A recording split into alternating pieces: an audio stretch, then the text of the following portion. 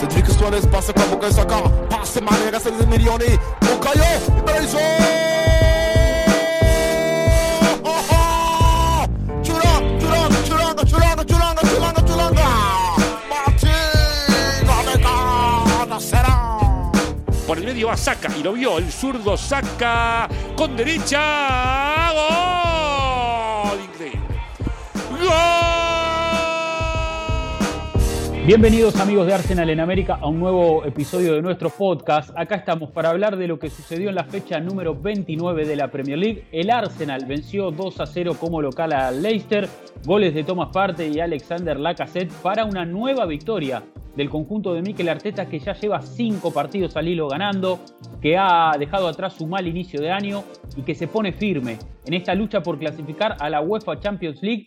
Sigue ocupando el cuarto puesto y tiene partidos a su favor, aunque no son compromisos para nada sencillos. Y de hecho, este miércoles, el Arsenal va a enfrentar al Liverpool para recuperar una de esas fechas atrasadas y ver si puede sumar más puntos, seguir sosteniéndose en esa posición que le va a dar la clasificación nuevamente a la elite europea. Mi nombre es Rodrigo Duen, la bienvenida a todos ustedes que van a ser parte de este episodio. Como siempre, el apoyo es total ahí en Twitter, @Arsenal_América, ahí nos están tirando siempre mensajes, preguntas, comentarios, y ahí vamos a estar leyendo todo de aquí al final del programa. Estoy muy contento porque otra vez equipo completo nuevamente, así que le voy a dar la bienvenida a Mati Terzic. Mati, ¿cómo estás?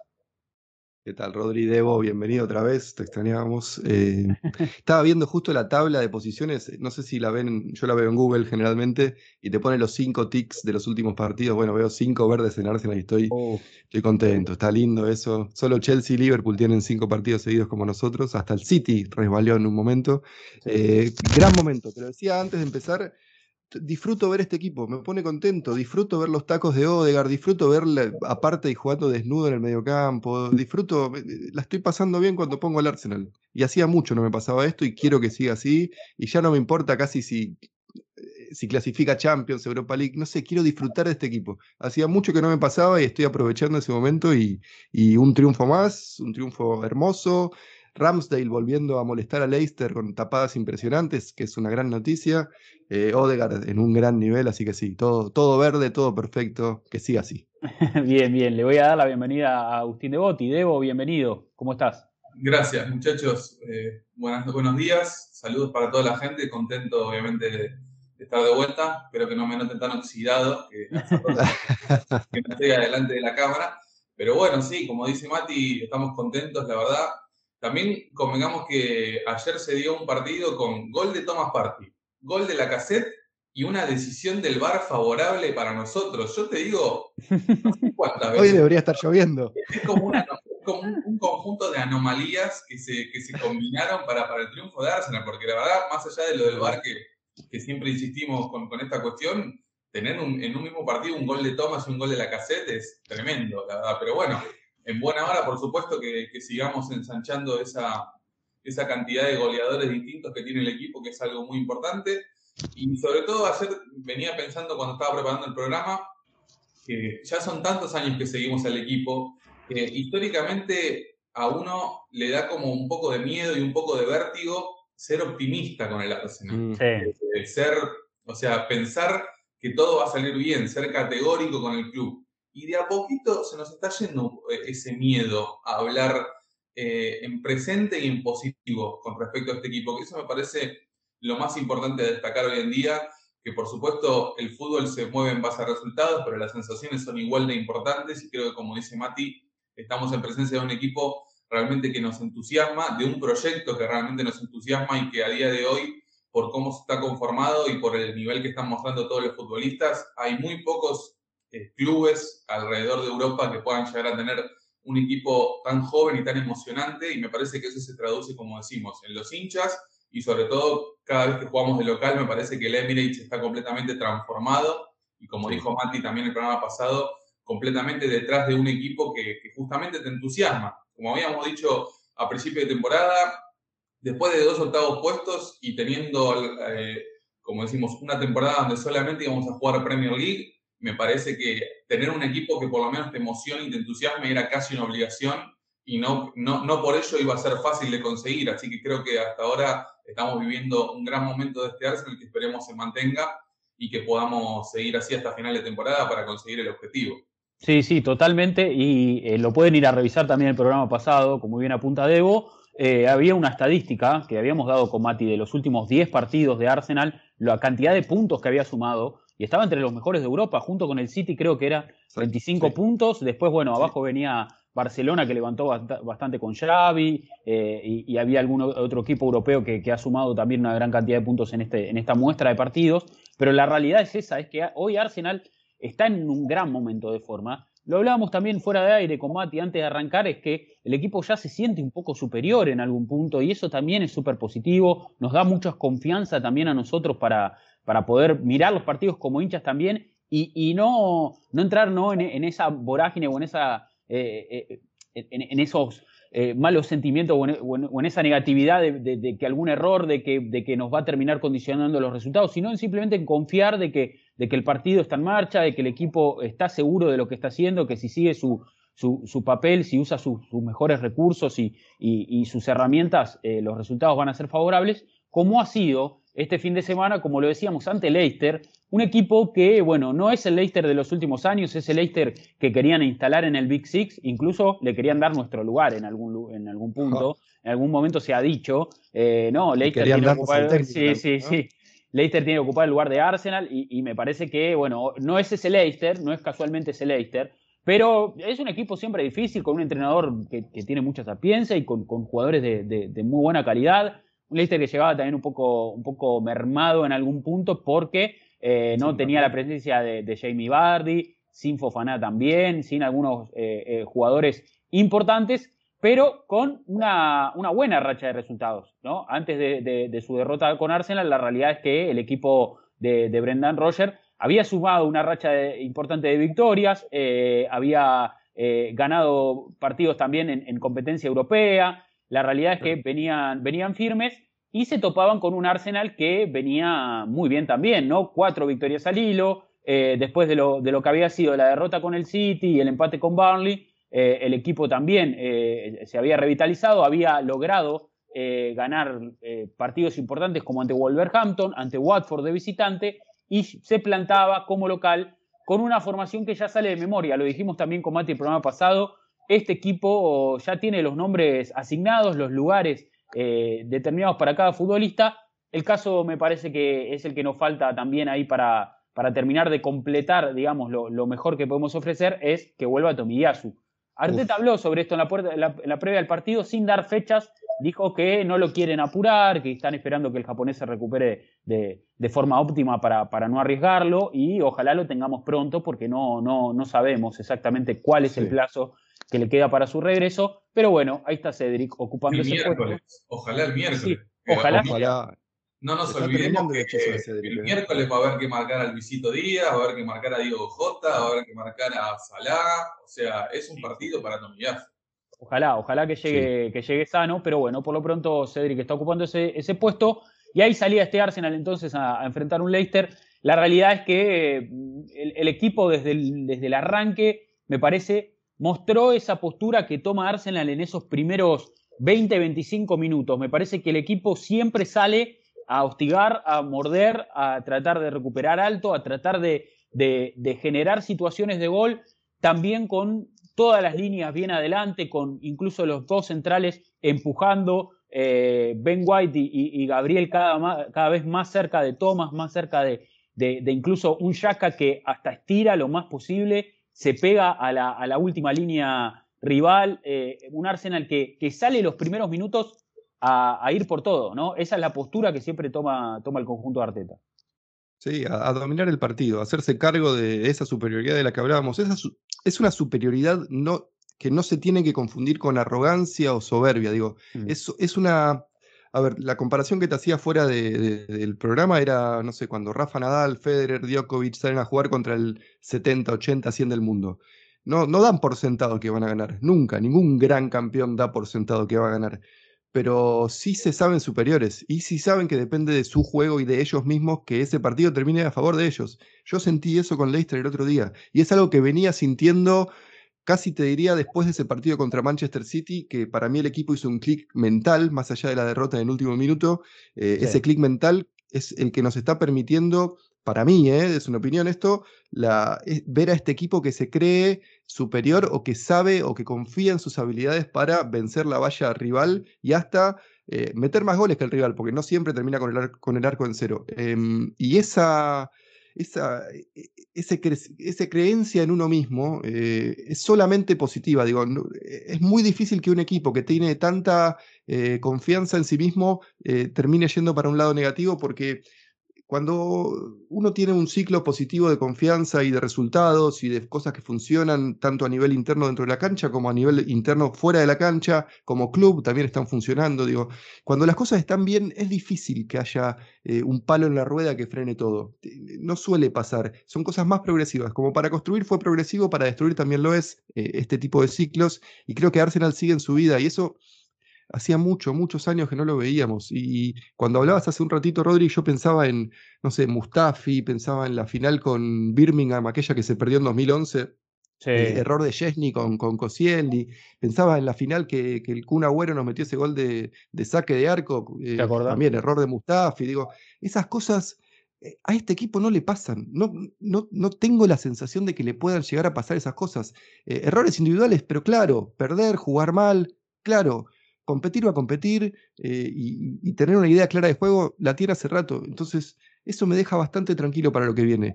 Se cumplan los resultados o no, se cumpla el objetivo o no, que claramente es Champions League y depende absolutamente de nosotros mismos, pero hay un aire positivo que no se compra, que no es fácil de conseguir, que para mí hay que disfrutarlo y esperemos que dure todo lo que se pueda, pero es súper positivo y estoy, como dirían en la escaloneta, subido a la escaloneta de Argentina, no sé, hay que inventarle un nombre tras la de artesaneta.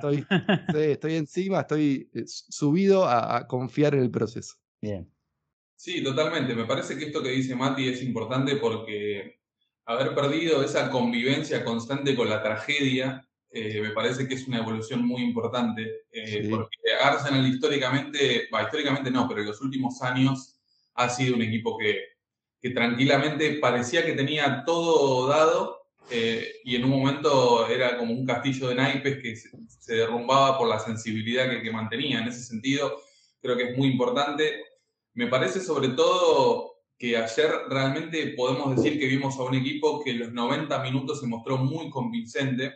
Es algo que también hizo hincapié Arteta mucho, también teniendo en cuenta el antecedente del partido con Watford, que me parece que Arsenal fue superior, pero le terminó dando como ese margen al equipo local de tranquilamente poder haber empatado, o por lo menos dejarlo vivo en partido. Me parece que en ese sentido Arsenal hizo los goles en los momentos justos y después el resto del partido terminó controlándolo. Incluso a mí me sorprendió, viendo la estadística, terminó con menos posesión de pelota que Leicester. Pero claramente la utilizó mejor, que eso por supuesto es el aspecto fundamental en este sentido. Creo que como decimos que fue un partido realmente convincente de todos los futbolistas. Me gusta mucho esta sensación de ver a un equipo y sobre todo una defensa que se muestra casi desesperada por mantener el arco en cero, que creo que por supuesto es un buen indicio. Y veo realmente a un 11 y a un equipo muy comprometido con la causa y con el proyecto, que me parece que también es otra cuestión que hacía rato no lo veíamos. Yo durante mucho tiempo, sobre todo en la época final de Wenger o también en algunos momentos con Emery, me pasó, y también cuando Mati hizo esta enumeración de algunos futbolistas que tratamos de olvidar que jugaron para el club, yo creo que en esos momentos no se encontraba esta sensación de ver a un equipo realmente comprometido con el proyecto y durante muchos momentos, como te digo, desde esas etapas más oscuras, yo recuerdo haber visto un Arsenal o a algunos futbolistas que realmente el resultado les daba igual.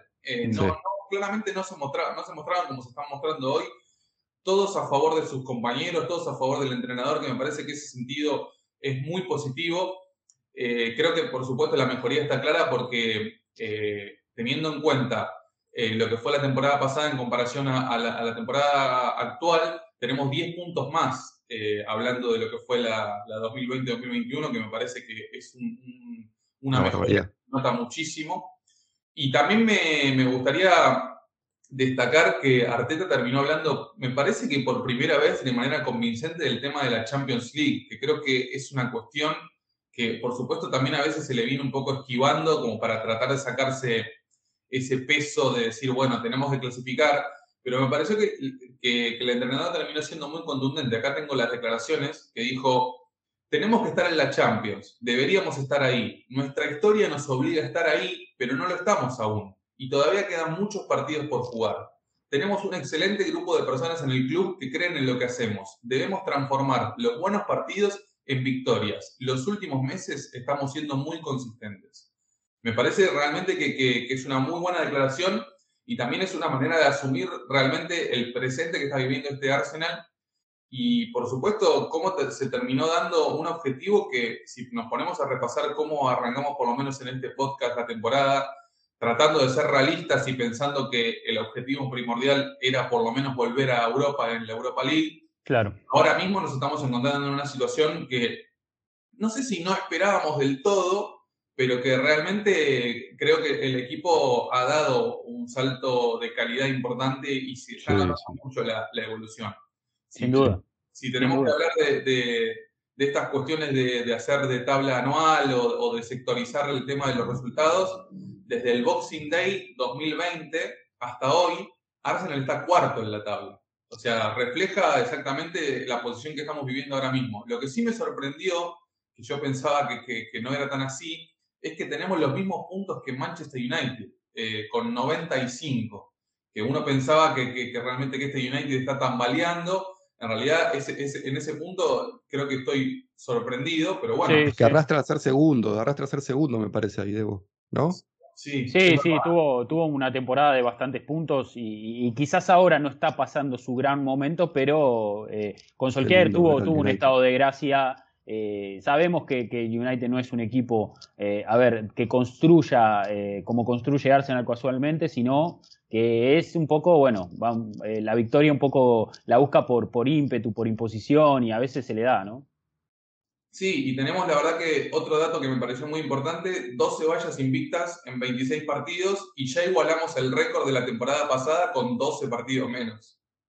Claro, falta todavía una recta final muy interesante de partidos difíciles, como lo decíamos, pero coincido completamente con que este Arsenal está en una posición en la que sabe que depende de sí mismo y que tiene las herramientas para conseguirlo. O sea, sabemos que es un equipo que ahora ya se entiende superior a muchos de sus rivales, quizás a otros no, y es lógico. El partido del miércoles va a ser un partido muy complicado frente a Liverpool, pero ante este Leicester, por ejemplo, un equipo que quizás en los últimos años siempre nos había generado un poco de temor, esta vez me parece que el equipo salió muy decidido a ganar el partido y solamente tuvo algunos momentos de zozobra cuando, como dice Debo, porque yo creo que Arsenal ante Leicester se defendió sin pelota, y eso un poco se refleja también en los índices de posesión, ¿no? Leicester tuvo más el balón en su poder, pero yo creo que Arsenal en esos momentos que descansó un poco, entre comillas, descansó sin pelota, ahí es donde se dedicó un poco a defender. Apareció la figura de Ramsdale, sacando pelotas espectaculares, provocando el asombro de Brendan Rodgers también ahí en la línea de cal. Sí, levantó los brazos y gritó gol, y Ramsdale la saca del ángulo espectacular. Y no sé si antes o después, pero también por esos minutos, Ben White corta una jugada que le queda a Maddison en el punto penal. No le queda muy bien la pelota, le queda medio entre las piernas, pero cuando quiere eludirlo, aparece el pie justito de White, que va al piso con mucho riesgo, pero también con muchísima técnica y con la vehemencia justa para quitar el balón. Y me parece que esos son los momentos donde definen un poco a este Arsenal, que sabe también defenderse, que cuando no puede sostener esos pasajes de presión y de instigamiento constante y de empujar al rival contra su arco, también sabe un poco refugiarse y impedir que el rival obtenga rédito, ¿no? Y obtenga gol. Sí. No, y además quiero rescatar esto que decía Debo. Me parece que más allá de estas, que son 4 o 5 partidos que juega Cedric ya seguidos de titular en el lateral derecho, el otro día ya empezó a mostrar unas pequeñas grietas, un par de situaciones en las que fue salvado por sus compañeros, y contra Liverpool, coincido con Debo, más vale que vuelva el japonés porque lo vamos a necesitar. Esto no es para quitarle méritos a Cedric, digo, yo me hago cargo de haber sido muy duro con él desde que llegó, básicamente. Se ha defendido bastante bien estos partidos, pero para mí, como decía hace un ratito, el hechizo se está terminando se está desvaneciendo, se está terminando el hechizo. Entonces, tal vez empezamos a ver la realidad de lo que es Le Cedric. están llegando las 12 a la Sí, Cenicienta. Exactamente, se está Y le terminando el tocó tiempo. también contra Harvey Barnes, que es uno de los mejores futbolistas mano a mano Cierto, que tiene la Premier. cierto. Es muy bueno. Le tiró un caño en un momento Uf. en un córner, ahí Sí. en uno lo encaró y creo que después la jugada no prosperó mucho. No sé si le cometió falta, incluso, mira, ahora que me estoy tratando de acordar, pero Tranquilamente. pero sí. Pero sí, más allá de eso, digo, es la única pieza que hay que tocar ahora, me parece. El resto del funcionamiento del equipo está más o menos bien. Digo, ponerle Martinelli no arrancó bien, pero fue todo en su vida, su partido. No sé, Cedric Tierney tuvo un partido más o menos bueno. Hay que ver qué pasa con él cuando vuelva a Tomiyasu, porque creo que lo está afectando mucho Lo en hablamos. ese sentido. Ni hablar de Odegaard, digo, esa zurda hermosa me conquistó hace ya un par de semanas. Tremendo. Pero, además, no solo en ofensiva, digo, defensivamente, es el que nos lidera a la hora de presionar, es el que ayuda cuando sobra algún jugador rival en ese medio campo. La sociedad con Saka solo puede seguir en su vida eso, digo, no, y tienen 23 y 20 años, o sea, 23 es una barbaridad lo que puede pasar en ese costado derecho. Y bueno, no sé, si de repente la Lacazette se le abre el arco. No sé, terceros, podemos pensar en ser terceros, digo, porque si Chelsea baja un cambio, como es probable que pase, porque toda esta turbulencia externa en algún momento va a golpear al equipo, por más que el otro día ya te dio un buen partido, en algún momento eso va a tener efecto, como pasa en cualquier club, digo, cuando hay turbulencias externas, en la cancha se termina sintiendo siempre. Ahora, de ¿Por qué no hecho, pensar en tienen eso? un viaje y eso es Hay un complicado tema. porque tienen un límite de gastos y tienen que ir a jugar a Francia, vuelta de En Champions. bicicleta van a ir a Francia. Sí, no sé, no creo que... Tienen un límite para gastar $30.000, libras o euros, exactamente no sé qué moneda, por 20.000 libras. partido. 20.000 Bueno, libras por partido. y en teoría sale entre Ryanair, no 25 van a y tener 30. ni desayuno para viajar. Claro. No, a ver, sabemos que es una situación muy complicada y que yo coincido con Mati, en algún momento esto va a terminar afectando un poco la dinámica del equipo. Yo creo que, a ver, sabemos de Tuchel, de sus habilidades como entrenador y sabemos del potencial que tiene el plantel de Chelsea también, no son tan vulnerables, pero no pueden estar ajenos a todo esto que está sucediendo. En algún momento puede caerse, pero me parece que en algún punto también mirar un poco hacia arriba es un poco lo que inspira al equipo, ¿no? Lo que transmite, ¿no? De decir, estamos muy superior a este United, estamos muy superior a Tottenham, equipos que no son regulares y nosotros fin de semana salimos y sabemos lo que hacemos y el equipo tiene sus resultados. Entonces eso nos da como cierta confianza para mirar un poquito más arriba, ¿no? Sí, yo quería destacar 2 puntos antes de hablar un poquito más en profundidad. Me parece que se lo merece de Odegaard, sobre todo también de lo que viene siendo la Lacazette. Primero y principal que tengo anotado acá, la jugada del minuto 18, que termina con el remate de Thomas al travesaño, que era un golazo. Sí, Una de las mejores jugadas colectivas de Arsenal en mucho tiempo. Sí. La verdad que me quedé sorprendido porque el otro día estaba viendo la repetición y es impresionante cómo termina siendo una jugada que se construye desde atrás. Con Ramsdale, todos los futbolistas tocan la pelota y estuvo a punto de ser un golazo tremendo, que eso me parece, por supuesto, que habla, como decimos, de la evolución de lo que viene siendo el equipo. Y después, otro tema que creo que es absolutamente fundamental, es lo de la cuestión de la pelota parada, tanto a favor como en contra. Comenzamos ganando el partido en el minuto 11 con un gol de Thomas, por eso decimos que es una anomalía realmente, que por supuesto es muy importante arrancar de esa manera ya ganando y con el resultado así a su favor. Thomas, que fue elegido jugador del mes de febrero, se ve que le vino bien para el ánimo también, ¿no? Merecidísimo. La verdad que por suerte yo soy muy fanático de Thomas hace mucho tiempo y estamos viendo el mejor nivel que podíamos ver. Me parece que en ese sentido, como decimos, esta cuestión táctica del cambio de posición de Xhaka, de jugar más adelantado y dejarlo a Thomas ser la manija del equipo, le terminó favoreciendo tanto al ganés como al equipo en general, que creo que ese movimiento, como decimos, táctico, termina siendo muy importante para lo que viene siendo este presente de Arsenal. Y sobre todo, la pelota parada, me parece que hay muy buenos que hablan sobre esto. Primero y principal, que con el gol de la Liga, el Leicester recibió 14 goles en esta temporada y 12 de córner. Por lo pronto, estamos apuntando a la habilidad del rival y sacando rédito con eso, y creo que es muy importante también hablar de la planificación de los partidos en general. Y después la otra noticia que realmente me sorprendió, Arsenal en temporada en Premier tuvo 121 corners en contra y todavía no recibió ningún gol. No hay goles en contra de córner. Es el único equipo de la Premier League que no recibió goles en contra desde córner. Creo que es impresionante esa estadística. Sí. Y lo comparamos con Leicester, que ya le hicieron 12 goles de córner, que es una barbaridad. Tener un equipo realmente que esté tan firme en ese sentido, me parece que es impresionante. El trabajo que viene haciendo Nicolas Hover, tanto como decimos en ofensiva como en defensa, me parece que es otro aspecto fundamental para que este equipo siga dando pequeños pasos a la hora de evolucionar y de ser un equipo más convincente y volver a la élite europea. Así que creo que en ese sentido realmente termina jugando muy a favor de lo que es la dinámica de este equipo.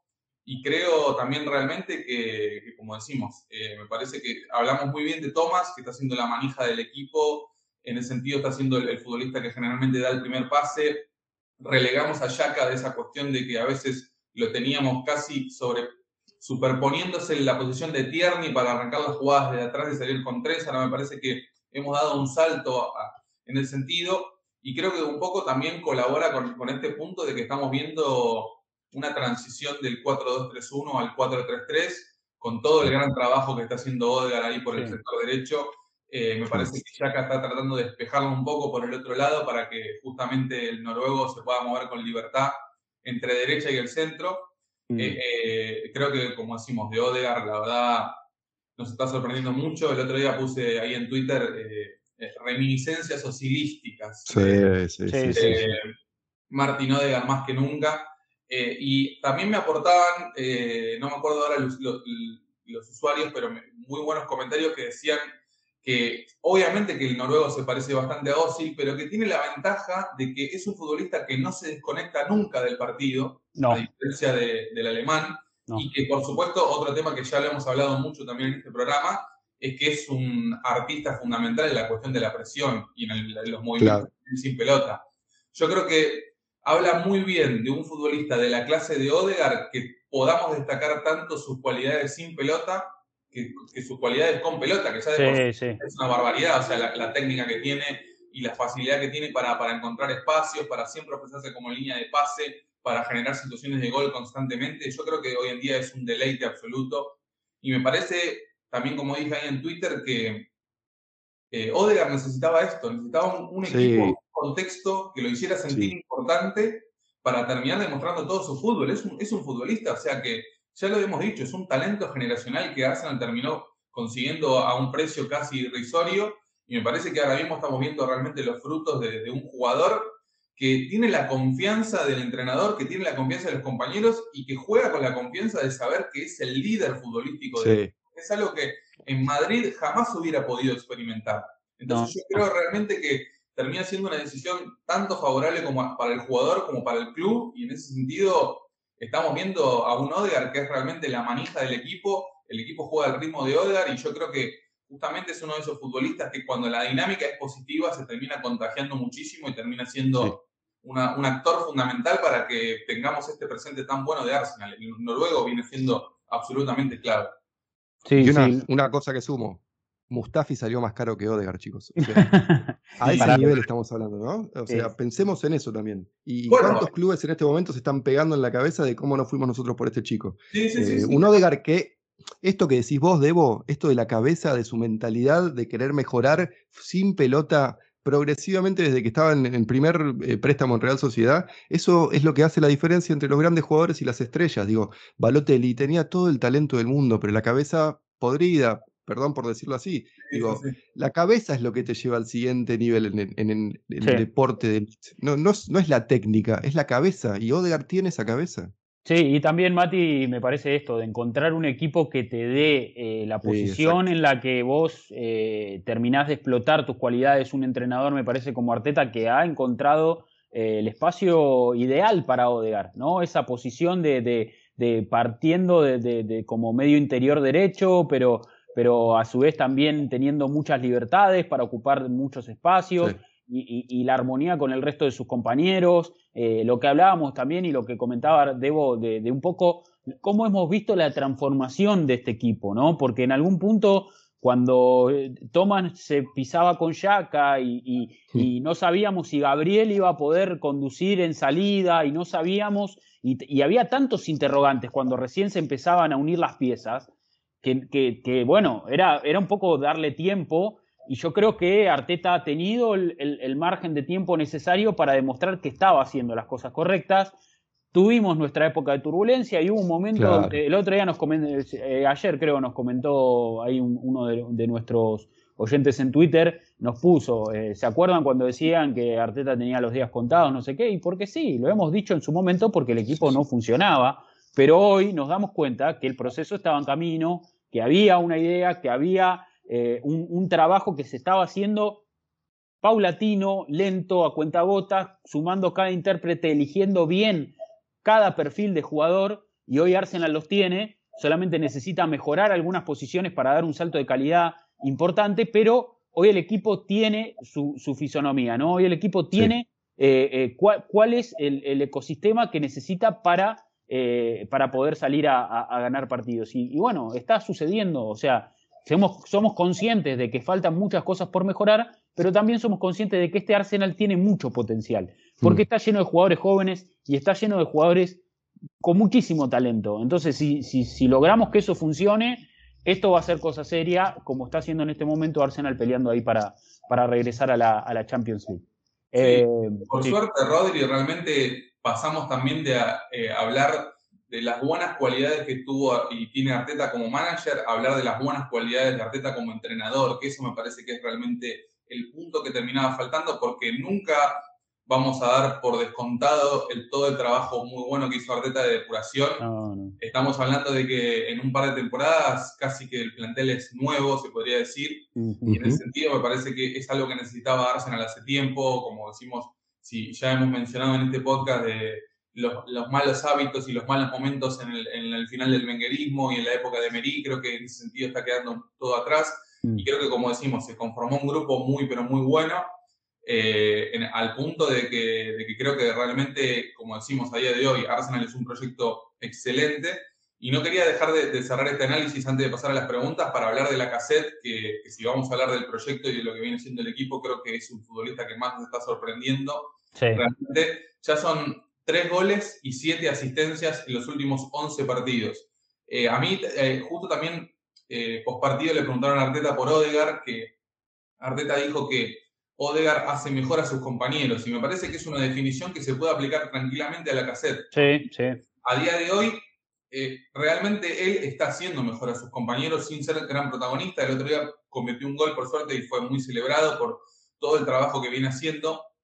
Me parece realmente valorable al punto porque nosotros ya hemos dicho que no somos los mayores defensores y fanáticos de Lacazette, pero nos está sorprendiendo gratamente. Y yo quiero destacarle al francés que, sobre todo después de la venta de Aubameyang, él se encontró en una situación donde terminó casi obligado, siendo el 9 referente del equipo, siendo uno de los futbolistas con más experiencia que tiene el plantel, y cumpliendo un rol en solitario y teniendo que hacer un sacrificio sin pelota que creo que nunca en su carrera había tenido que hacer. No. Me parece que, teniendo en cuenta la edad que tiene, que ya pasó los 30, teniendo en cuenta que su contrato se vence en junio y si no renueva se va a terminar yendo libre, me parece que en ese sentido termina siendo un aspecto muy positivo cuando pensamos realmente que Lacazette iba a ser uno de los puntos flojos, uno de los puntos débiles del equipo. Me parece que en ese sentido hay que reconocerle al francés lo que se ha ganado. Es un jugador que claramente no va a terminar la temporada y nunca va a terminar una temporada siendo el máximo goleador del equipo, pero creo que a día de hoy está aportando muchísimo y está siendo fundamental.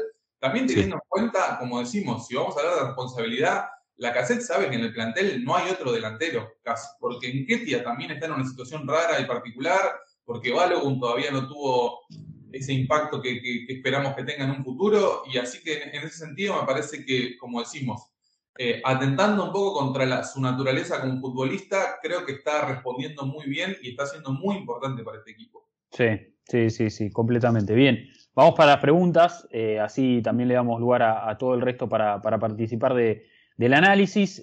Como les decíamos, @Arsenal_América. Ahí siempre abrimos el juego para que ustedes nos comenten, nos dejen algún tipo de pregunta, interrogante. Y comenzamos con el mensaje de Willy Montoya, que le mandamos un fuerte abrazo. Dice: el partido con Liverpool será excelente termómetro, no solo ganando, sino incluso perdiendo, para saber cómo asume el equipo el pasar de página y sobre todo mantener la coherencia en el juego. Un abrazo, muchachos, excelente trabajo como siempre de Arsenal Way, dice Willy en el hashtag. También nos comenta acá Ricky Hidalgo, dice: hola amigos, sorprende para bien el crecimiento colectivo del equipo en general. Qué buen pie tiene Odegaard, con guante en cada pase que clava. El noruego además tiene una visión periférica como si estuviese jugando a la Play. Gracias Real Madrid, qué agradable sujeto, dice Rick. Eso es Ozil, básicamente. Sí. Por eso no se acordaba tanto, porque por la visión periférica.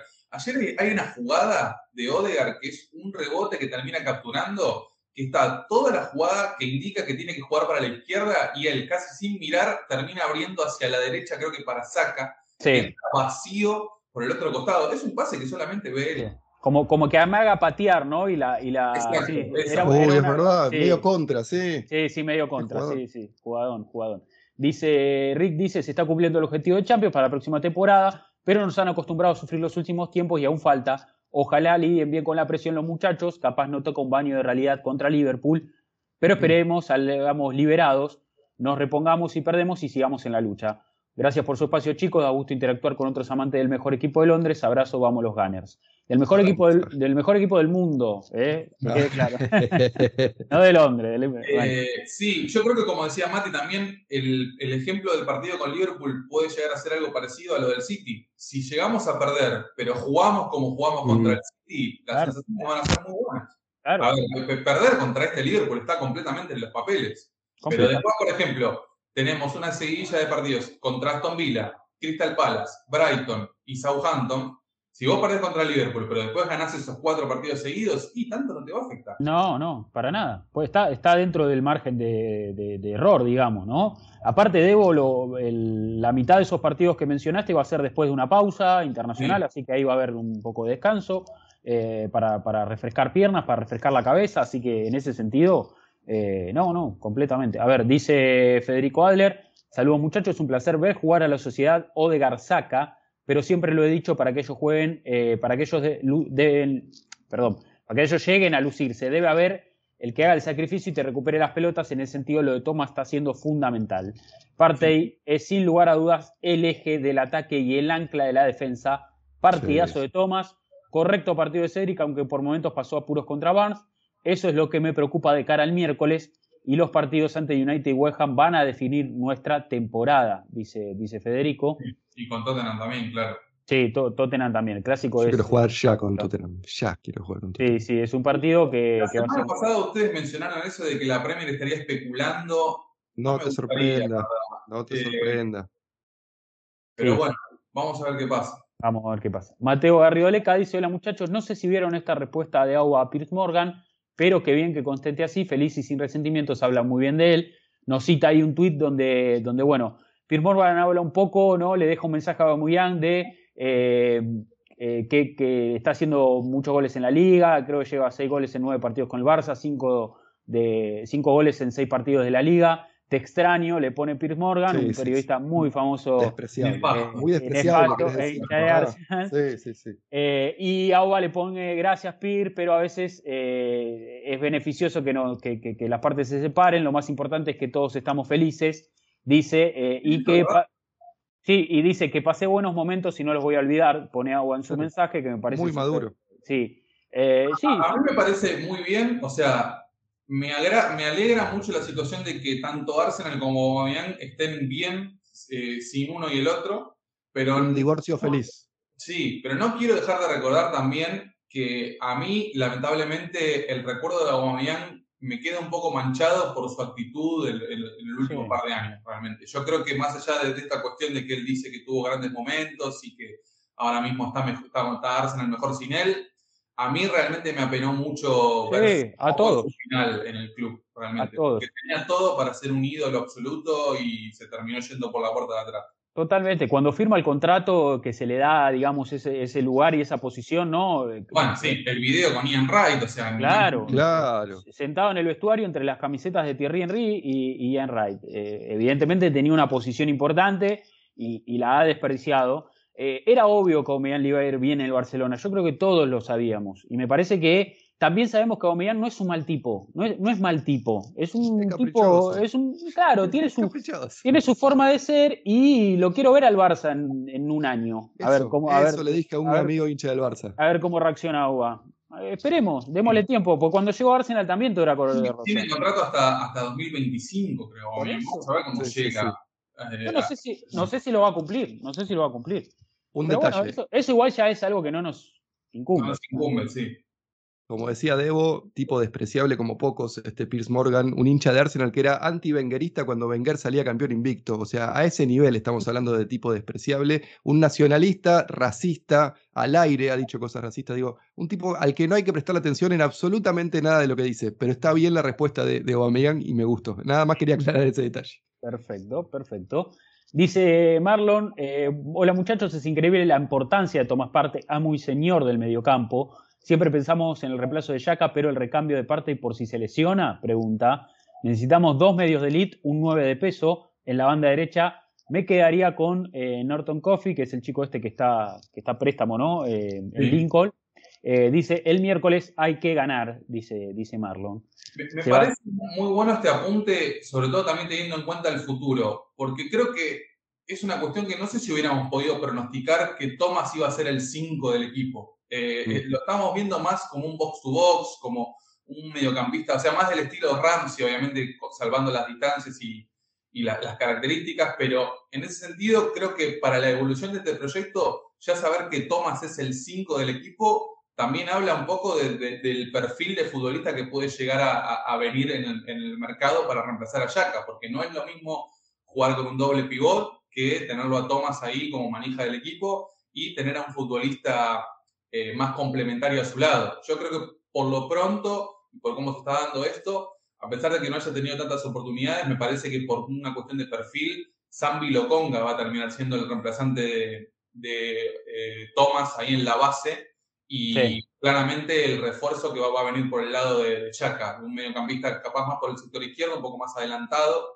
así que vamos a ver cómo termina siendo eso, pero como digo, por lo pronto para lo que es este proyecto, ya saber que Thomas va a ser el 5 definido, habla un poco del perfil de futbolista de mediocampista que hay que buscar en el mercado próximo. Sí, había un artículo de Athletic que habla un poco de la posición de Xhaka, ¿no? Esta nueva posición de Xhaka, sobre todo a nivel ofensivo, donde estira mucho hacia adelante y donde ocupa una posición ahí para terminar de generar ese tipo de espacios y dejarle también esa libertad a Thomas.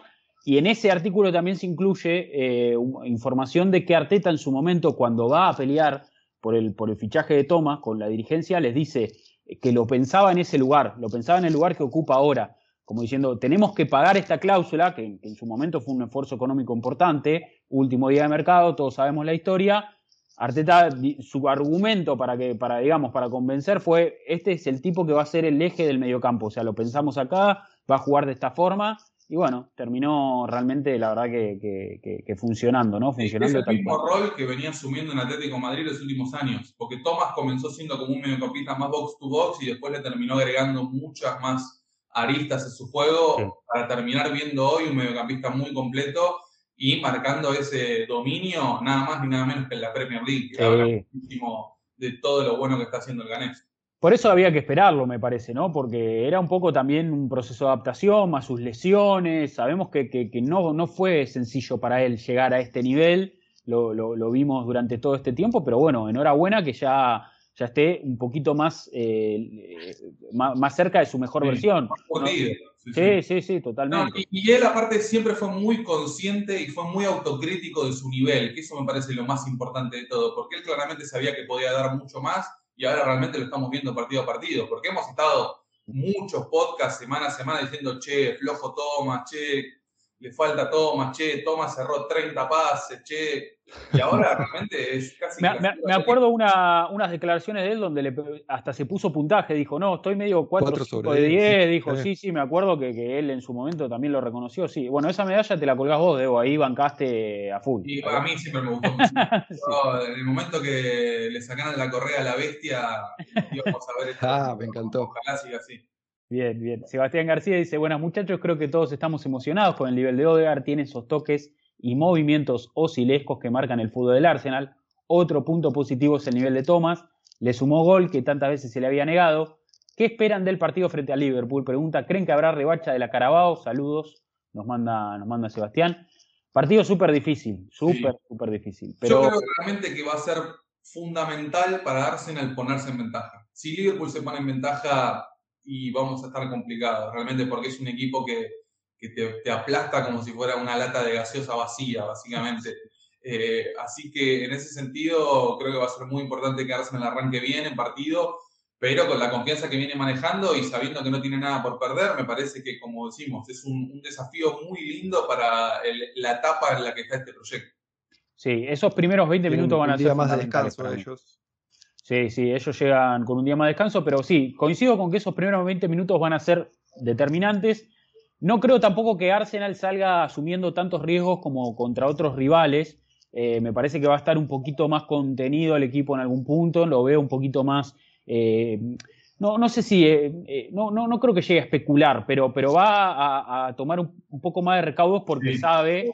Que puede venir, la contra puede ser letal en algún punto. Sí, pasa que también, o sea, Liverpool con pelota es un problema, Liverpool a la contra es un problema, entonces tenés que plantear una estrategia medio híbrida para enfrentar este equipo, porque es como que de ninguna de las dos maneras podés llegar a estar confiado. Claro. Van Dijk recuperó nivel. Sí, de los primeros 20 minutos de ayer, a mí me anoté 6 chances claras y 2 remates al arco contra 0 de la visita. Esos primeros 20 fueron, la verdad, impresionantes y marcaron lo que fue la tónica del partido. Sí, completamente. Andrés Elganer dice, buenas gurises, ¿cómo están? Tremenda victoria. El partido pasado me quejé del arquero y hoy tuvo una tapada espectacular. Laca empezó a mojar y encima la defensa empezó a levantar el nivel. Tremendo trabajo. Necesito confiar en el equipo, aunque aún los rivales no son de alto nivel, dice Andrés. Sí, pero mientras le ganemos a los rivales que tenemos que ganar, claro. Va a estar cada vez más cerca. Sí. Después ya cuando tengamos el programa especial con Torto, que Torto todas las semanas en el grupo de WhatsApp tira cuentas, hace falta tantos puntos, este equipo, estamos ahí como con la calculadora todo el tiempo, puede llegar a estar divertido. Sí, él tiene ahí las predicciones. Lo importante también es que estamos viendo la columna vertebral del equipo muy sólida, o sea, Ramsey, los dos centrales, Thomas, Odegaard y Lacazette, o sea, es como... como decimos, el centro del equipo está muy bien, ¿no? Y después el resto acompaña, entonces en ese sentido me parece muy bueno. Lo de Guay Gabriel, ya son 25 partidos juntos, 16 triunfos y 12 vallas invictas. Muy buenos números. Lo que viene siendo en ese sentido. Y vos, Rodri, hace un rato hiciste mención a lo del tema de la preocupación de tener a Gabriel como primer pase. Ahora lo estamos viendo ahora está Benjamin White, pero divirtiéndose saliendo de abajo. Le puso el otro día un par de pases profundos a Saka por derecha. Es impresionante con la templanza que juega. No, tiene un pie. Benny Blanco. La verdad que está cada libra de esos 50 millones ya casi que tapada. O sea, casi que nos habíamos olvidado de eso. Nadie habló nunca del precio ni de Ramsdale ni de White cuando fue todo de lo que se hablaba en las primeras 3 fechas del comienzo de la temporada. Nos olvidamos de los precios. Digo, cuando juegas bien el precio no importa. No, ese pie es exquisito. La verdad que tiene un pase excelente. De hecho, Leicester me parece que en algún punto trató de neutralizar eso. Ellos no salieron a presionar muy alto, solamente en algunos momentos del partido, pero me parece que cuando Arsenal salía por derecha, justamente con White, ahí es donde ajustaban un poco porque sabían que si le daban espacio, todas las pelotas son... Sí. Y sobre todo el que está ahí moviéndose, generando el pasillo es Odegaard. Entonces, esa banda derecha de Arsenal es muy creativa y es muy peligrosa y yo creo que los rivales lo tienen muy en cuenta. Sí, es un buen apunte ese, porque ahí había notado, Leicester arranca el partido con un 4-2-4, con Maddison haciendo un trabajo muy parecido al que hace Odegaard sin pelota, presionando a la par de Iheanacho, como hace Odegaard con Lacazette. Después, el tema es que como Arsenal se pone en ventaja a los 10 minutos, después el planteo de Leicester Sí. tiene que cambiar claramente. Claro, sí. Bien. Bueno, y perdón, si vamos a hablar de esa comparación Odegaard-Madison, me parece que el noruego termina siendo No. y eso que Madison es un gran jugador. Ayer sobre todo lo vimos a nivel de cómo le pega la pelota parada o la cantidad de ángulos de pase que tiene es impresionante, pero me parece que en ese sentido Odegaard como que calzó con un guante a este equipo y esos 6 meses a préstamo que estuvo al principio terminaron siendo decisivos para tomar la decisión de invertir por él. Eso. Pero es que salió a la mitad, es 3 años más joven. Digo, ¿qué más querés? Es como decís vos, ya había 6 meses de préstamo. Tiene más experiencia siendo más joven incluso. Sí. Selección, o sea, no, en ese sentido no hay comparación. No, era la mejor opción, claramente era la mejor opción. A ver, nos comenta Sanabria, dice, estoy que me leo, ¿para cuándo el libro? Gran partido del equipo, muy ilusionado con eso que está armando, el miércoles hay que competir, pero si se pierde, aunque no creo, pone entre paréntesis, calma, el proceso apenas está iniciando, y cuánto promete un goleador y estamos ready, dicen ahí. Bueno, el libro... Yo quiero un Mason Mount para reemplazar a Xhaka. Perdón, sí. No, porque habían comentado acá para que sepan que cuando haya novedades se van a enterar ustedes primeros que nadie, eso nada más. Yo estaba pensando en cómo vamos a canibalizar a este plantel de Chelsea, que evidentemente hay que aprovechar. Hay que sacar, obviamente hay que robar. A ver, si no tuviéramos aparte, y te digo, vamos por Kanté, pero no sé, ahora estoy pensando un poco más ofensivo y pensemos en Mason Mount. ¿Por qué no? Ha jugado en esa posición de, si querés, volante interior izquierdo, yendo para adentro, puede ser una buena sociedad con Martinelli, con Odegaard, no sé. Yo quiero canibalizar ese equipo, no quiero que desaparezca de la faz de la tierra. Estoy muy... Estoy, la verdad que muy contento, o me pone bien que clubes como Chelsea y PSG estén pasando este tipo de momentos, ¿no? Porque, sí. Y que nosotros estemos nuevos también, ricos también que no saben aprovecharse. ¿Cómo vas a silbar a Messi y a Neymar?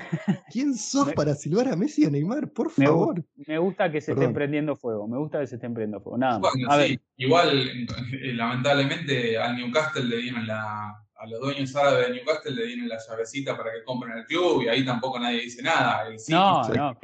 O sea, el otro día le preguntaron a Eddie Howe en conferencia de prensa qué opinaba sobre las 27 ejecuciones en Arabia Saudita.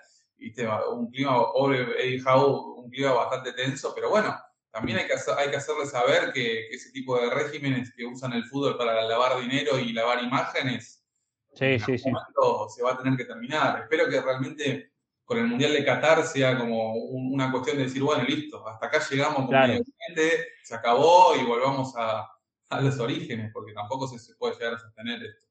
Un detalle que no hablamos la semana pasada, nos podría haber picado cerca esto con el tema Usmanov, Kroenke y todo ese lío. Zafamos. Afortunadamente la batalla la ganó Kroenke. Sí, y mirá que creo que en su momento estábamos más a favor de que Usmanov tome el club, cuando los Kroenke directamente no les importaba a Arsenal, estábamos para que Usmanov sea el accionario principal, pero bueno, ya hace unos años que está alejado del club. Bien, sí, tal cual. Bien. A ver, dice Guasi Oficial, dice lo colectivo siempre, esto es Arsenal y también el arquero. Además, el estado de forma de algunos jugadores, Thomas, Odegaard, Saka, Martinelli, White, Gabriel Magalhaes, hay que rescatar a Pepe, Smith, Rowe, Lacazette, Xhaka, etcétera, dice. Todo el equipo. Todo el equipo. No, bueno, creo, por ejemplo, que estamos dando por sentado algo porque sabemos el talento que tiene. La temporada de Saka está siendo buenísima y casi que el penal errado en la final en Wembley de la Eurocopa fue una anécdota para él. La nivel de superación mental que ha demostrado, es como decís vos, Mati, la cabeza es todo. Termina siendo un momento que pudo haber sido decisivo en su joven carrera, terminó siendo un aprendizaje muy importante para rebotar y salir para arriba, básicamente. Y estamos viendo al Saka que estamos viendo hoy en día, que no solo es uno de los mejores extremos de la Premier, es uno de los mejores extremos del mundo. O sea, está claro que a día de hoy, a su corta edad, me parece que, como digo, no lo destacamos tanto porque ya no nos sorprende. Claro, damos por sentado que va a jugar bien. Tal vez una persona que no vea tan seguido al Arsenal sí se sorprenda más con Saka, pero Saka nos ha acostumbrado a lo extraordinario porque es un futbolista extraordinario, eso sí. Sí, sabes que tengo ahí, quiero trazar un paralelismo o es algo que cuando veo el caso de Saka también me recuerda a lo que sucedió en su momento con Beckham, cuando fue expulsado del Mundial 98, le cayeron muchísimas críticas y en el United él encontró un refugio. Y me parece que con Saka está pasando eso. Encontró en Arsenal su refugio, su lugar para volver a motivarse, para volver a enfocarse en cosas positivas, en un proyecto que está creciendo con él como una pieza fundamental, y eso me parece que le da impulso y le hace bien, y me parece que afortunadamente todo quedó atrás, ¿no? Porque en su momento cuando falló el penal lo hablamos, dijimos, ojo, atento con esto, porque no es una situación fácil, y creo que fue muy, muy bien arropado ahí en el Emirates. Sobre todo me parece que Arteta debe haber hecho un trabajo motivacional muy importante, y que la gente de su staff también, y me parece que es eso, ¿no? Que él sea parte de este proyecto y que el proyecto esté funcionando también, le está dando también un nuevo aire a un chico que pasó una situación muy traumática, pues fallar ese penal en Wembley, con lo importante que era para Inglaterra ganar esa Eurocopa y todo lo demás, me parece que... Sí, es momento héroe o villano, básicamente. Sí. Y cayó la moneda de ese lado, pero bueno, también obviamente una bendición para él tenerlo a Odegaard al lado. Están armando, como decimos, una sociedad impresionante. Dos cositas de Saka. Uno, cuando volvió a Arsenal después de ese penal, lo hicieron entrar por otra puerta en London Colney, no por la principal, por la que entran todos los días los jugadores, y había una especie de mural de, no sé, 15 metros por 2 metros de altura, con cartas y fotos y mensajes de hinchas de Arsenal para Bukayo Saka, en una especie de indica su equipo, y el chico casi que se emociona hasta las lágrimas, y habló 2 o 3 veces desde ese momento de lo importante que fue para él y para su confianza y para su salud mental haber recibido tanto afecto después de un momento tan de mierda. Y por otro lado, cuando termine esta temporada le quedan 2 años de contrato. Pónganse las pilas y le renuevan ya, porque si no vamos a hacer algo para aprender. Creo que por suerte el proyecto está evolucionando hacia un lado donde Saka va a terminar renovando, porque si la verdad esta temporada hubiera sido mala, y te digo que casi todos los equipos de Europa iban queriendo llevárselo. Sí. Klopp siempre lo abraza. Fuera Klopp, fuera de ahí. El chico de oro no se toca. Renzo Chávez dice: veo jugar este Arsenal y me da luz para ver que tendremos un gran presente, pero sobre todo futuro. Se ve que el equipo empieza a jugar como quiere Arteta. Parece que será buena la espera que le hemos tenido a Mikel. Por cierto, Odegaard juega excelso. ¿Qué nivel? Un abrazo, muchachos, dice Renzo. Un detalle de Odegaard. Odegaard está creando situaciones de peligro para Arsenal a niveles altísimos. Y así todo todavía no alcanza a Ozil. Digo, para que dimensionemos un poco lo que hizo el alemán en 2015-2016, que creó como 80 situaciones de peligro. Odegaard está altísimo, pero está a ponerle que en 50. O sea, está muy bien, pero no llegó al pico. Sí. En su momento lo de Ozil había sido, la verdad, que revolucionario. Lástima que no terminó tan bien, pero sí, fue pero bueno, como también dijimos, en contrapartida, todo lo que hace Odegaard sin pelota también es fundamental. Claro. Sí, total. Aporta en otras áreas también. A ver, dice Walter Salusti, dice: saludos desde Madrid. Abrazo a Walter. Dice: muy ilusionado con el rendimiento del equipo. Creo que Smith Rowe debe tener más oportunidades. Semana clave, ya quiero que salga el libro para sentirme más gunner. Dice: el documental de All or Nothing de Amazon va a estar espectacular. Eso nos olvidamos un poco, es tremendo. Creo que solamente hicimos mención después de haber perdido los 3 primeros partidos, como diciendo drama. Y la verdad que es una película que se está construyendo de una manera que puede tener un final tan feliz como inesperado, así que ahora no digamos nada, pero bueno, creo que va a estar lindo. Con toda la novela de agua en el medio, y hay un par de aristas esta temporada que la gente de Amazon seguramente no hay que decirles nada, ¿no? Ellos deben tener todo muy claro, así que sí, va a quedar bueno, sobre todo yo vi del City, vi el del Tottenham, vi uno del Dortmund también, y me parece un material espectacular. Y bueno, para nosotros que somos hinchas de Arsenal, poder tener ese acceso a ese tipo de cosas, yo creo que nos va a volar la cabeza, y ojalá podamos aprovecharlo de alguna forma acá en el podcast. Para verlo juntos con la gente. Eso sería hermoso, la verdad. Vamos a encontrar algún espacio para poder compartirlo. A ver, dice Camilo Cuevas, dice: saludos, chicos, destacar lo sencillo que están haciendo ver la triangulación de balón y al rival. Parece que le cuesta llegar donde está Ramsdale. Ver si esta misma sensación se puede reflejar contra Liverpool sería un gran impulso para ir por el 4º puesto, dice Camilo. Edwin dice: me alegra que con trabajo Arteta se esté ganando el reconocimiento de sus detractores. Pregunta: ¿Cuántos triunfos estamos para clasificar a Champions? Dice Edwin. ¿Tenemos el número por ahí? A ver, creo que Arsenal debería sumar 22 puntos, creo que era la cuenta que habíamos sacado en su momento. 69 es el número mágico, aparentemente. Si Sí, llegas a 69, 70 puntos, estás ok. Por eso, O sea, 69, faltan 19. 70, faltan 19 en teoría. Sí, con 20 puntos promedio ahí, en teoría tendríamos que estar. Los partidos son 20 de 36, lo que da promedio de 1,66 por partido. Bueno, estamos, te diría. Mucho menos de lo que tenemos ahora. Estamos en 1,8 ahora, ¿no? Sí. Por partido, digo. Sí, por eso me parece que hay un pequeño margen de error, lógicamente que no hay que abusar de ese tipo de cosas, pero parece que estamos en una posición bastante favorable, ¿no? Eso es un poco lo que indican las matemáticas, más allá de que esto es fútbol también, ¿no? Hay que tenerlo en cuenta. A ver, dice Diego Vázquez, qué bueno tenerlos de vuelta, la verdad que muy contento con el rendimiento del equipo, el top 4 cada vez se siente más posible, pero hay que ir partido a partido, pensando un poco en el futuro. ¿Qué harían con Laca? ¿Le renovarían por cómo está jugando? Yo le renovaría un año, dice Diego. Parece que es una opción interesante, sobre todo si el club logra clasificar Champions League. Me parece que ahí también va a haber un aliciente, un condimento para terminar de seducir a Lacazette por un año. Porque también creo que él, con el sueldo que cobra, no sé si va a conseguir un club en la posición en la que puede llegar a estar Arsenal la temporada que viene. Instalado de vuelta en la elite europea y con un proyecto que ya viene muy trabajado y con él en una posición también muy importante. Capitán y siendo un jugador, a ver, si le traen un 9, lógicamente me parece que va a disminuir su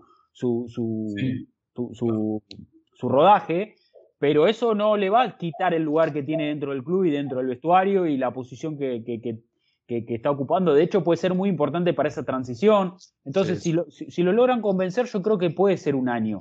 Ahora, un contrato que sea más de un año, ahí yo ya lo veo difícil. No es una opción que me guste. Digo todo lo que dijiste. Sí. Sobre todo si hay que traer 2 delanteros. Digo, en el mundo ideal Arsenal compra 2 delanteros estrella. Es muy difícil eso. Así que traiga uno, renovás con un año con Laca, comprás en 2023 otro delantero. Digo, tal vez por ese lado pueda andar. Claro, seguís haciendo una profesión. Que también ya lo hemos dicho, hasta ahora en el ciclo Arteta no compró ningún delantero. No. Claro. Entonces ese es un punto que estamos esperando realmente para la temporada que viene. También, como decís vos, Rodri, si Lacazette se queda libre, si vos querés contratar a Lacazette libre, le vas a tener que ofrecer un sueldo muy importante, vas a tener que ofrecer una comisión muy importante y hay que ver cuántos clubes están dispuestos a eso. Me sorprendió que ayer leí que supuestamente Barcelona, si no puede traerlo a Haaland, lo iba a querer a Lacazette, un poquito. Bueno, porque es amigo de Aubameyang, les digo. Con lo que hay, claro. Exactamente. Claro, le falta llevar a Mustafi y a Kolasinac. Y ya está. Más o menos. Bien, a ver, dice... Ya casi los doy también, si lo quieren. si lo están buscando, ¿no? No lo vamos a poner. A ver, comenta Tobias Terzic, no sé si tendrá algo que ver me suena ese nombre. Dice, ¿se puede decir que Odegaard juega de enganche en una posición que supuestamente en el fútbol europeo se había extinguido? Pregunta. A ver, no, es un enlace moderno, me parece, en algún punto, ¿no? Con esa licencia de poder caer a distintas posiciones para tener un punto de partida diferente, de poder recibir el balón en otras zonas, de tener también que hacer un trabajo diferente, como comentábamos recién, a nivel defensivo, ese despliegue, ese trabajo sin pelota del que tanto también mencionamos. Entonces, yo creo que el enganche sigue existiendo, pero es una posición que se ha transformado, claro. Ha sufrido una metamorfosis para encajar dentro de un fútbol donde si no corres, no jugás. Antes el enganche tenía solamente que ocuparse de labores ofensivas. Hoy me parece que no existe eso, pero no existe ninguna posición. Claro. Es como si Ozil lo hubiera reencarnado en un futbolista moderno hoy en día. Por eso destacamos tanto el trabajo sin pelota. O sea, ahora mismo estamos viendo a un Odegaard, como le decían a Mohamed Ali, que flota como mariposa y pica como abeja. Exactamente. Exactamente lo que estamos buscando de él. También me parece muy importante esto de que ahora mismo me parece que, no sé si está volviendo la figura del enganche, pero se le está volviendo a dar prioridad en muchos equipos a esta posición de un jugador creativo, realmente creativo, que tenga la libertad como para moverse por el frente de ataque, que me parece que eso Odegaard lo hace muy bien.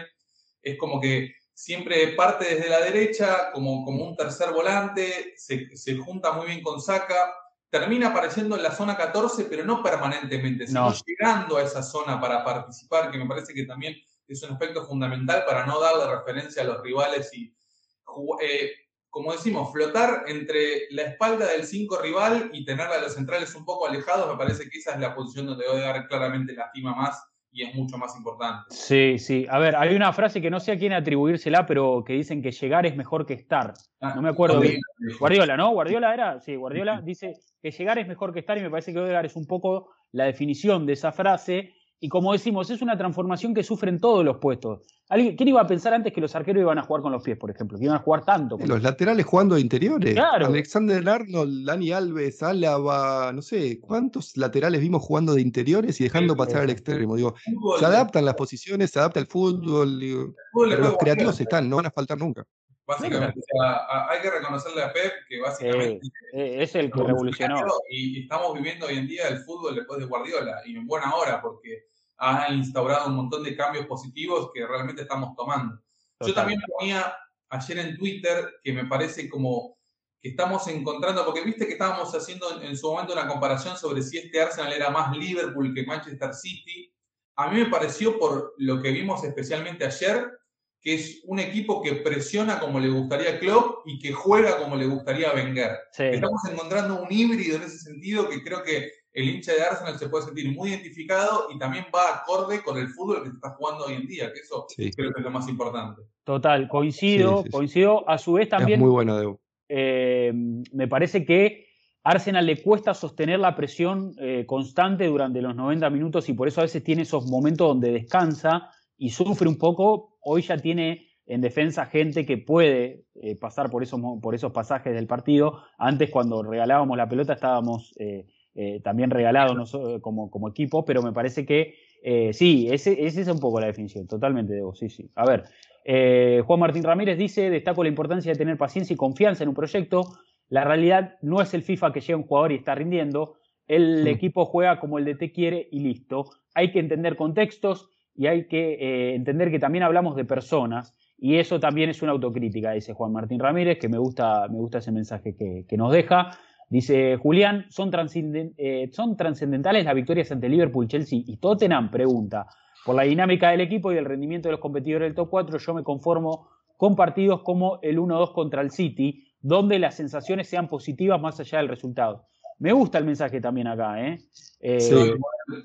Creo que va a ser necesario sumar, más allá de la sensación. A ver, Chelsea y Liverpool, ponele que no, pero me parece que el clásico hay que ganar. A Tottenham hay que ganarle, y a Manchester United hay que ganarle. O sea, más después de lo que fue esa derrota en el Trafford tan frustrante, o sea, yo siempre le quiero ganar a Manchester United, le tengo ganas históricamente, pero me parece que también por una cuestión anímica, este equipo, si le gana tanto a Tottenham contra el United, realmente se va a sentir que es un equipo Champions. Ese me parece que es el mensaje más allá de todo. Total. Es que la respuesta va por ese lado, es más anímica que matemática, porque vos te podés dar el lujo de perder esos 3 partidos y si sacás resultados en el resto te clasificás a Champions, pero lo anímico, si le ganás a estos rivales directos, no se mide, no se puede medir. Total. Si perdés, te puede llegar a ser tambalear contra rivales menos importantes, que eso también es la cuestión a destacar. Sí.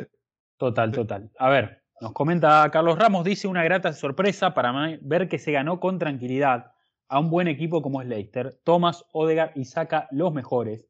Si juegan así contra Liverpool, capaz se da la victoria. Éxitos, muchachos, dice Carlos.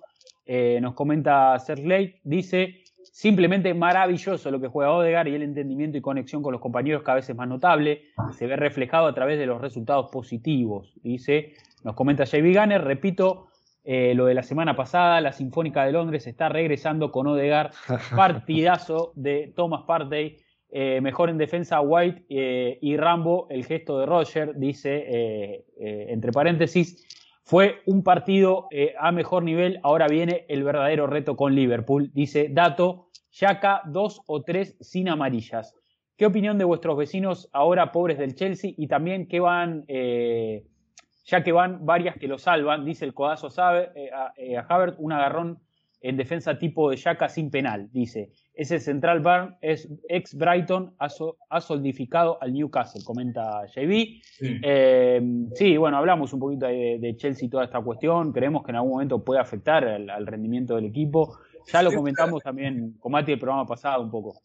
Es hermoso cuando las modas se acaban, y sobre todo las modas nefastas, como las de Chelsea. Perdón, no nos podemos olvidar el impacto sísmico que tuvo Chelsea. Cambió al fútbol europeo Chelsea. A ver, fue el primero que cambió al fútbol europeo.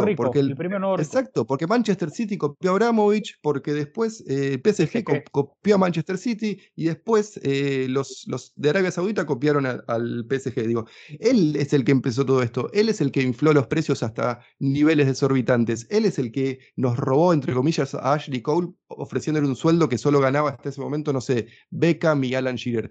Cambió por completo al fútbol y en muchos casos para mal. Y las consecuencias las estamos pagando hoy en día. Digo, 250 millones de euros lo que salió Neymar, que el PSG se lo compró a Barcelona. Esos números no son irreales, son inflados por 20 años de ricos afectando al mercado directamente. Entonces, nada bueno salió de la compra de Abramovich.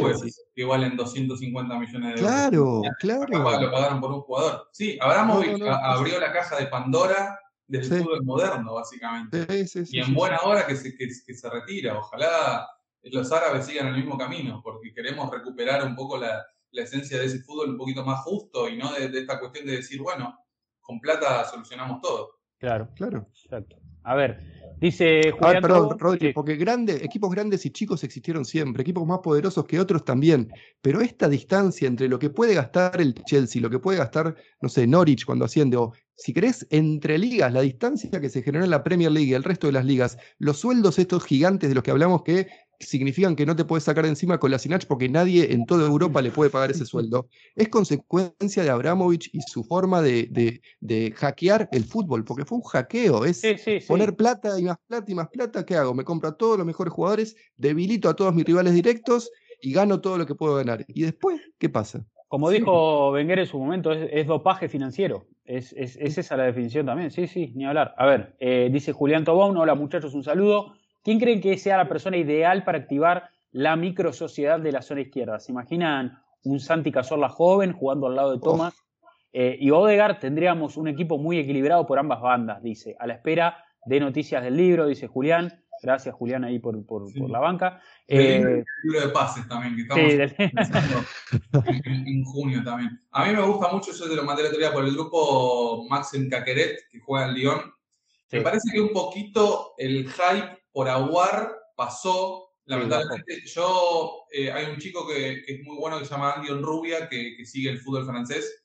Y él siempre comenta que el gran problema que tiene Aouar es de continuidad, no de talento. Es un futbolista que talento tiene de sobra para jugar en cualquier equipo del mundo, pero que es un jugador que no se destaca semana a semana por la regularidad y por demostrar todo ese fútbol que tiene dentro, que me parece que es un aspecto negativo.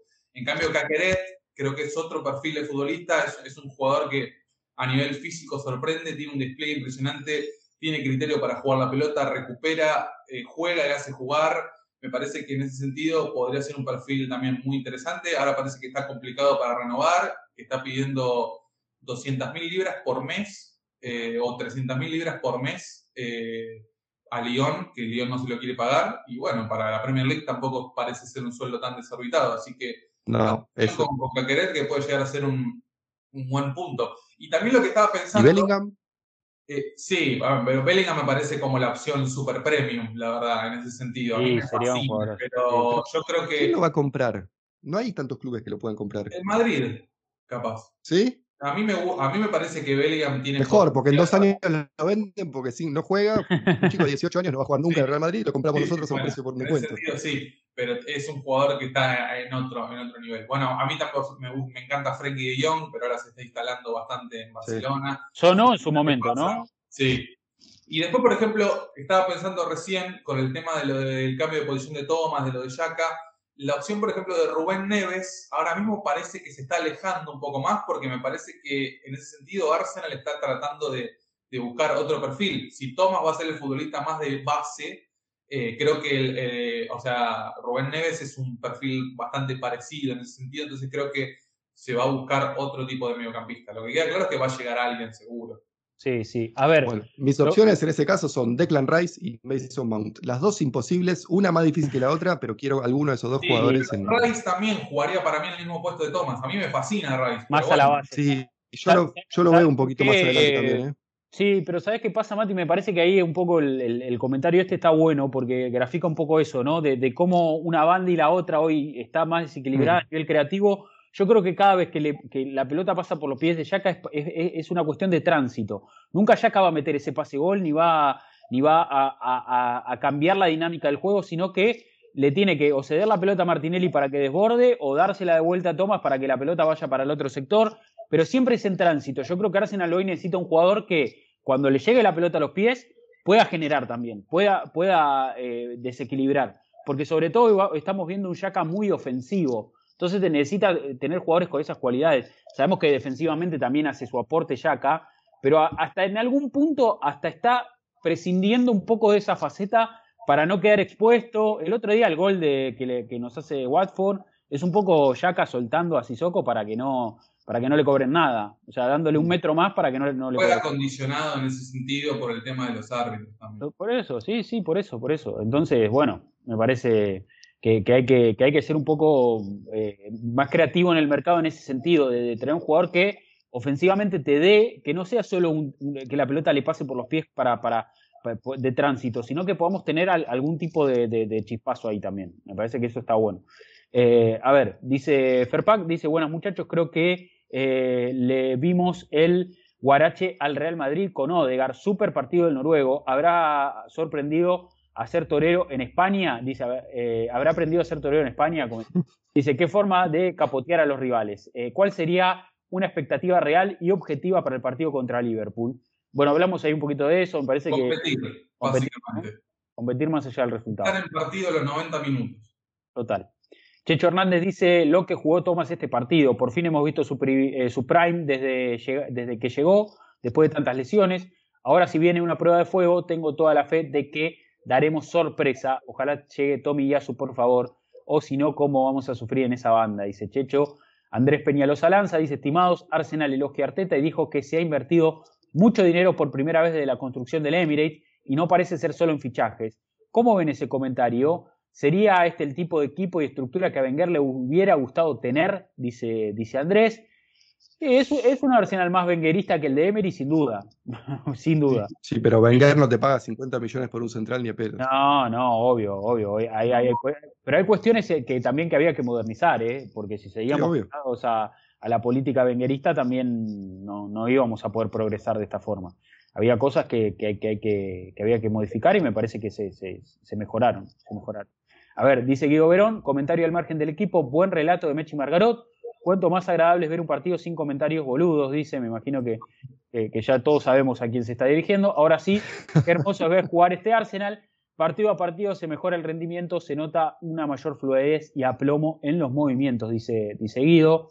Anthony Bausamora dice, hola muchachos, teniendo cada vez más claras las posiciones a reforzar de cara al año que viene, ¿qué perfil de mediocampista creen más idóneo teniendo en cuenta la posición que está ocupando Xhaka? Bueno, ahí hablábamos un poquito de eso, ¿no? Dice, ¿qué jugador encaja más? Caqueret, Neves, Aguar, saludos desde Mallorca. Nos manda Anthony, le mandamos un fuerte abrazo. Qué lindo, Mallorca. Acá el comando Caqueret presente. Bien. Bueno, y seguimos en el barco de Iván Toney también para hacer el 9 de la ahora que se destapó, vos fíjate, apareció Christian Eriksen en Brentford, le pusieron un jugador creativo atrás a Toney y Toney se empezó a hacer goles. O sea, imagínate lo que podría hacer Toney con Martinelli, Odegaard y Saka. Total. ¿Y cuánto lo pagó Brentford a Toney? ¿Como 20, 25, no? Un poco menos, me parece.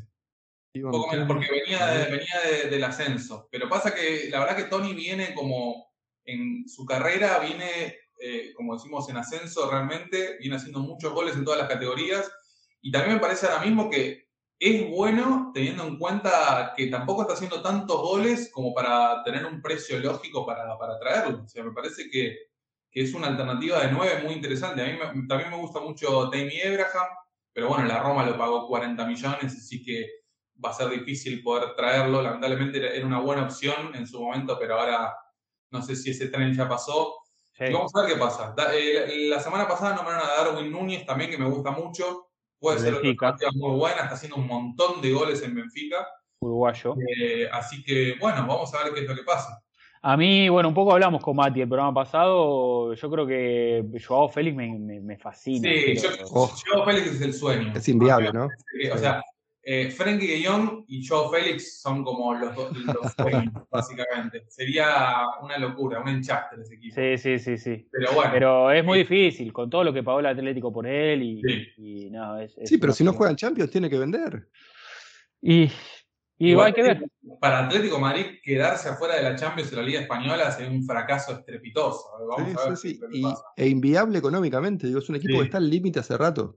Sí, porque debe ser el plantel más caro de la historia del Atlético de Madrid, sin duda. Y de más abundancia, por lo menos, de talento ofensivo. Que bueno, que para medio dársela a Simeone me parece un desperdicio.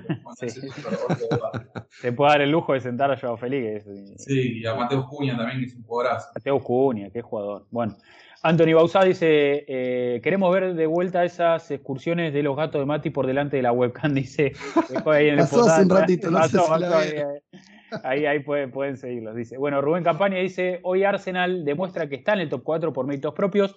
Da gusto ver al equipo, gran momento de Thomas, que es el dueño absoluto del medio, y lo de Odegaard, que elige siempre bien, es escandaloso. Maneja los tiempos, dirige los ataques como nadie. El único que ahí no encaja es Xhaka, parece ir siempre a contramano del equipo. Arteta nos devolvió la alegría de ver al equipo y la ilusión de volver a pelear en grande, dice Rubén. Nicolás... Perdón, hablando de renovación de contrato, Arteta está también camino a eso. Es algo para discutir cuando termine la temporada. Porque le van a quedar un año... Todo depende de la posición en que terminemos, básicamente. Si clasifica Champions, está claro que el contrato se firma solo, porque se lo ganó. Se lo ganó, tal cual. Sí. A ver, dice Nicolás Cadima, dice, hola, ¿por qué le gusta al Arsenal revivir muertos? Dice, ya ganamos con categoría, pero parece un sello del equipo que falta cerrar los partidos y se gana sufriendo. Sí, a ver... quedó viejo, quedó el partido pasado ese comentario. Ayer pasó todo lo contrario. Ayer la realidad es que el equipo mostró mucha solidez y me parece que lo de revivir muertos en algún punto, yo creo que al Arsenal, como decimos, le cuesta sostener la intensidad durante los 90 minutos y me parece que es algo que eso se trabaja y a medida que va sumando intérpretes de mayor calidad y el equipo mejora a nivel calidad, eso también es más posible.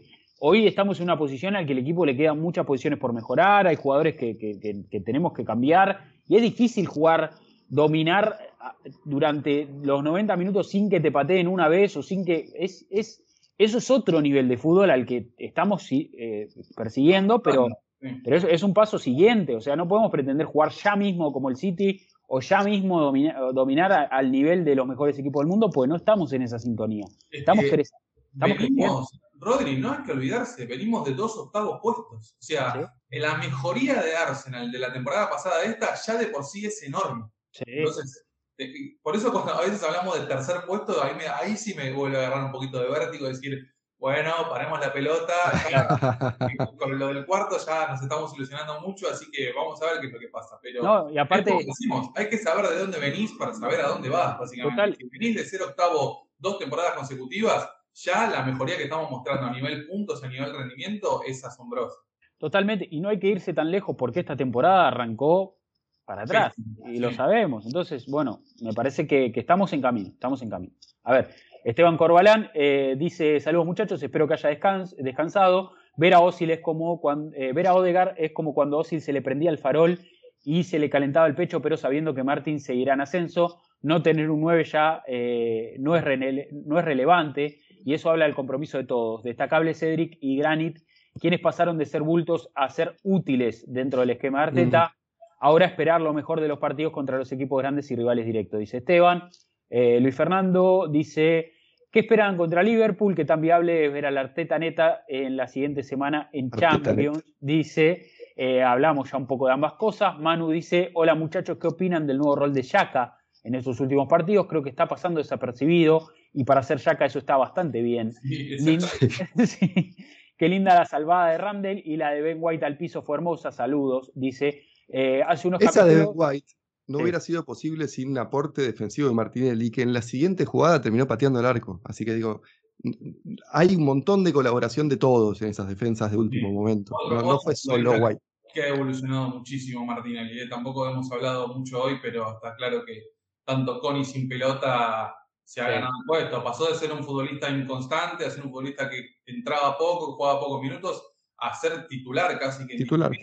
Y a sacarle el puesto a Smith Rowe, que es el jugador del equipo y uno de los mejores jugadores. O sea, es muy bueno lo que está haciendo Martinelli también, y habla del crecimiento de él, tanto con y sin pelota, que creo que es muy importante, colaborando mucho en la presión, ayudando mucho a Tierney en esa banda. Sí. Y incansable, la verdad. Es un jugador espectacular. Y Smith Rowe entra bien. Cuando entra muy bien. Ayer la verdad que fue bueno también volver a verlo en cancha. El mejor jugador número 12 de Europa, sin duda. Sí. Entra y no desentona en absoluto. Ya entra en sintonía muy rápido. Me parece que y venía de ser COVID positivo. Aparte. Venía de COVID, sí. Bueno, Manu nos comenta acá, dice, hace unos capítulos alguien preguntó dónde se podía ver el documental de Wenger.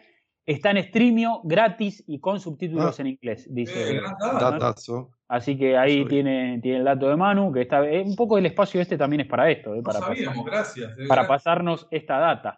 Y el comentario final es de Pab, dice, qué barato salió de Garnó, y nos pone ahí un videito de imágenes del partido de Odegaard, un compilado.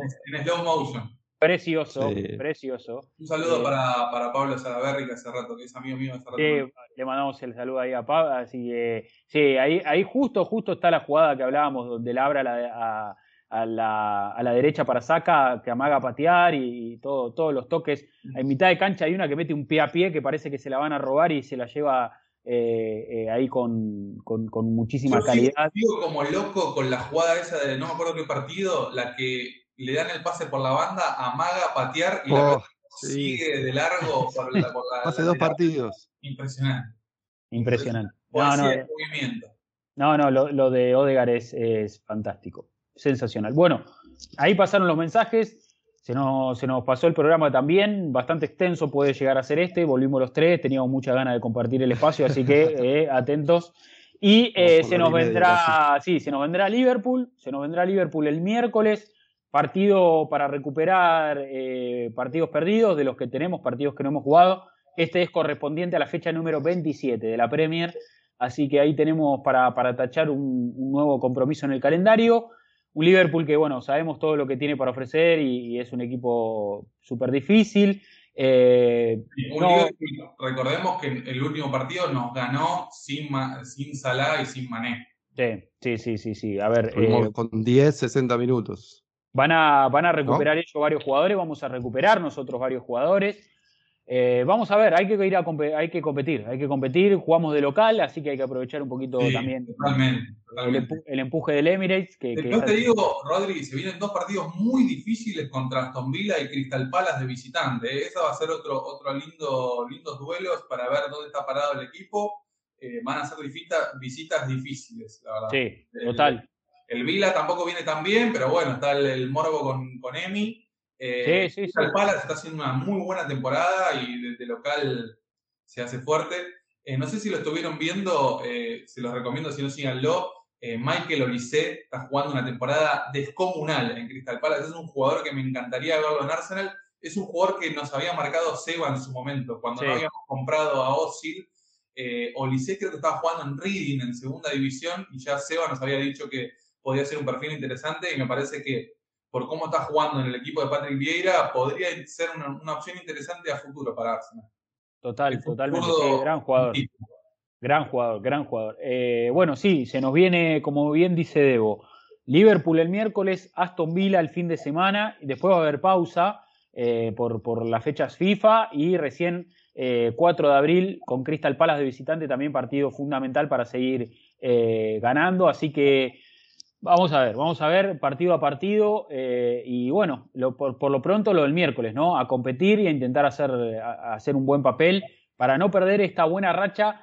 Arsenal ganó 5 partidos seguidos, ¿no? En la temporada por primera vez, había ganado 4 seguidos, había tenido una muy buena racha en su momento en diciembre, fue después justo de las derrotas con United y con Everton, ahí tuvo un buen pasaje.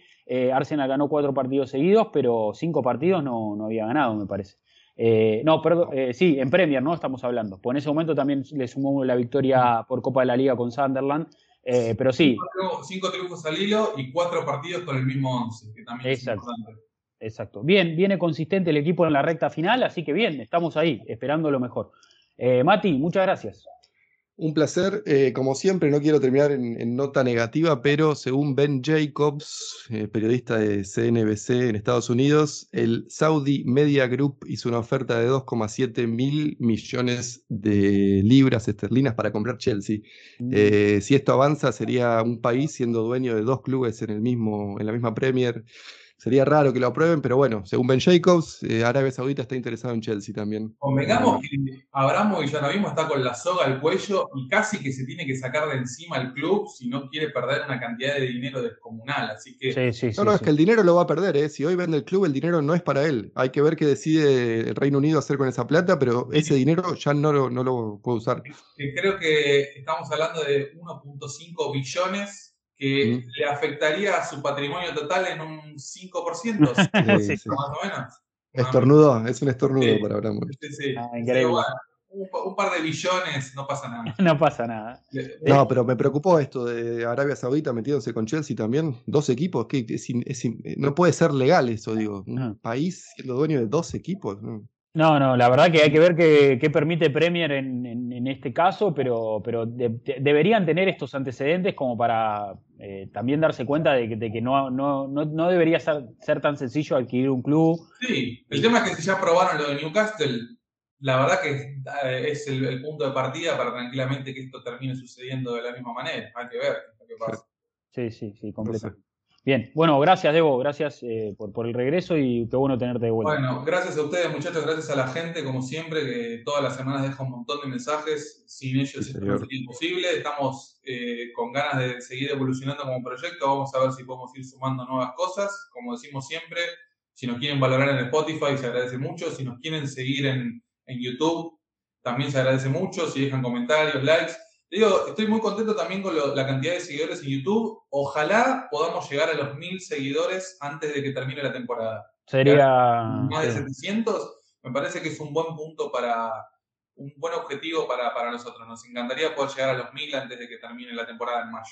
Sí, total. Sería un lindo mimo, ¿no? Para el trabajo que venimos haciendo y para también esto que se ha generado, porque más allá de nosotros.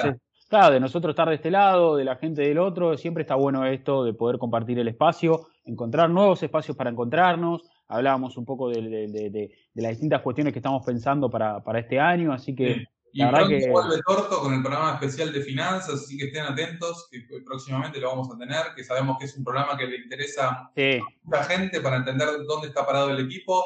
Sabemos que el balance no va a dar bien claramente por la pandemia y por todo lo que se gastó. Así que también está bueno eso de tener en cuenta de cuánto influiría poder llegar a Champions también a nivel números para tener una buena cantidad de presupuesto para la temporada que viene para incorporar jugadores, que sabemos que por lo menos 3 o 4 futbolistas hay que traer.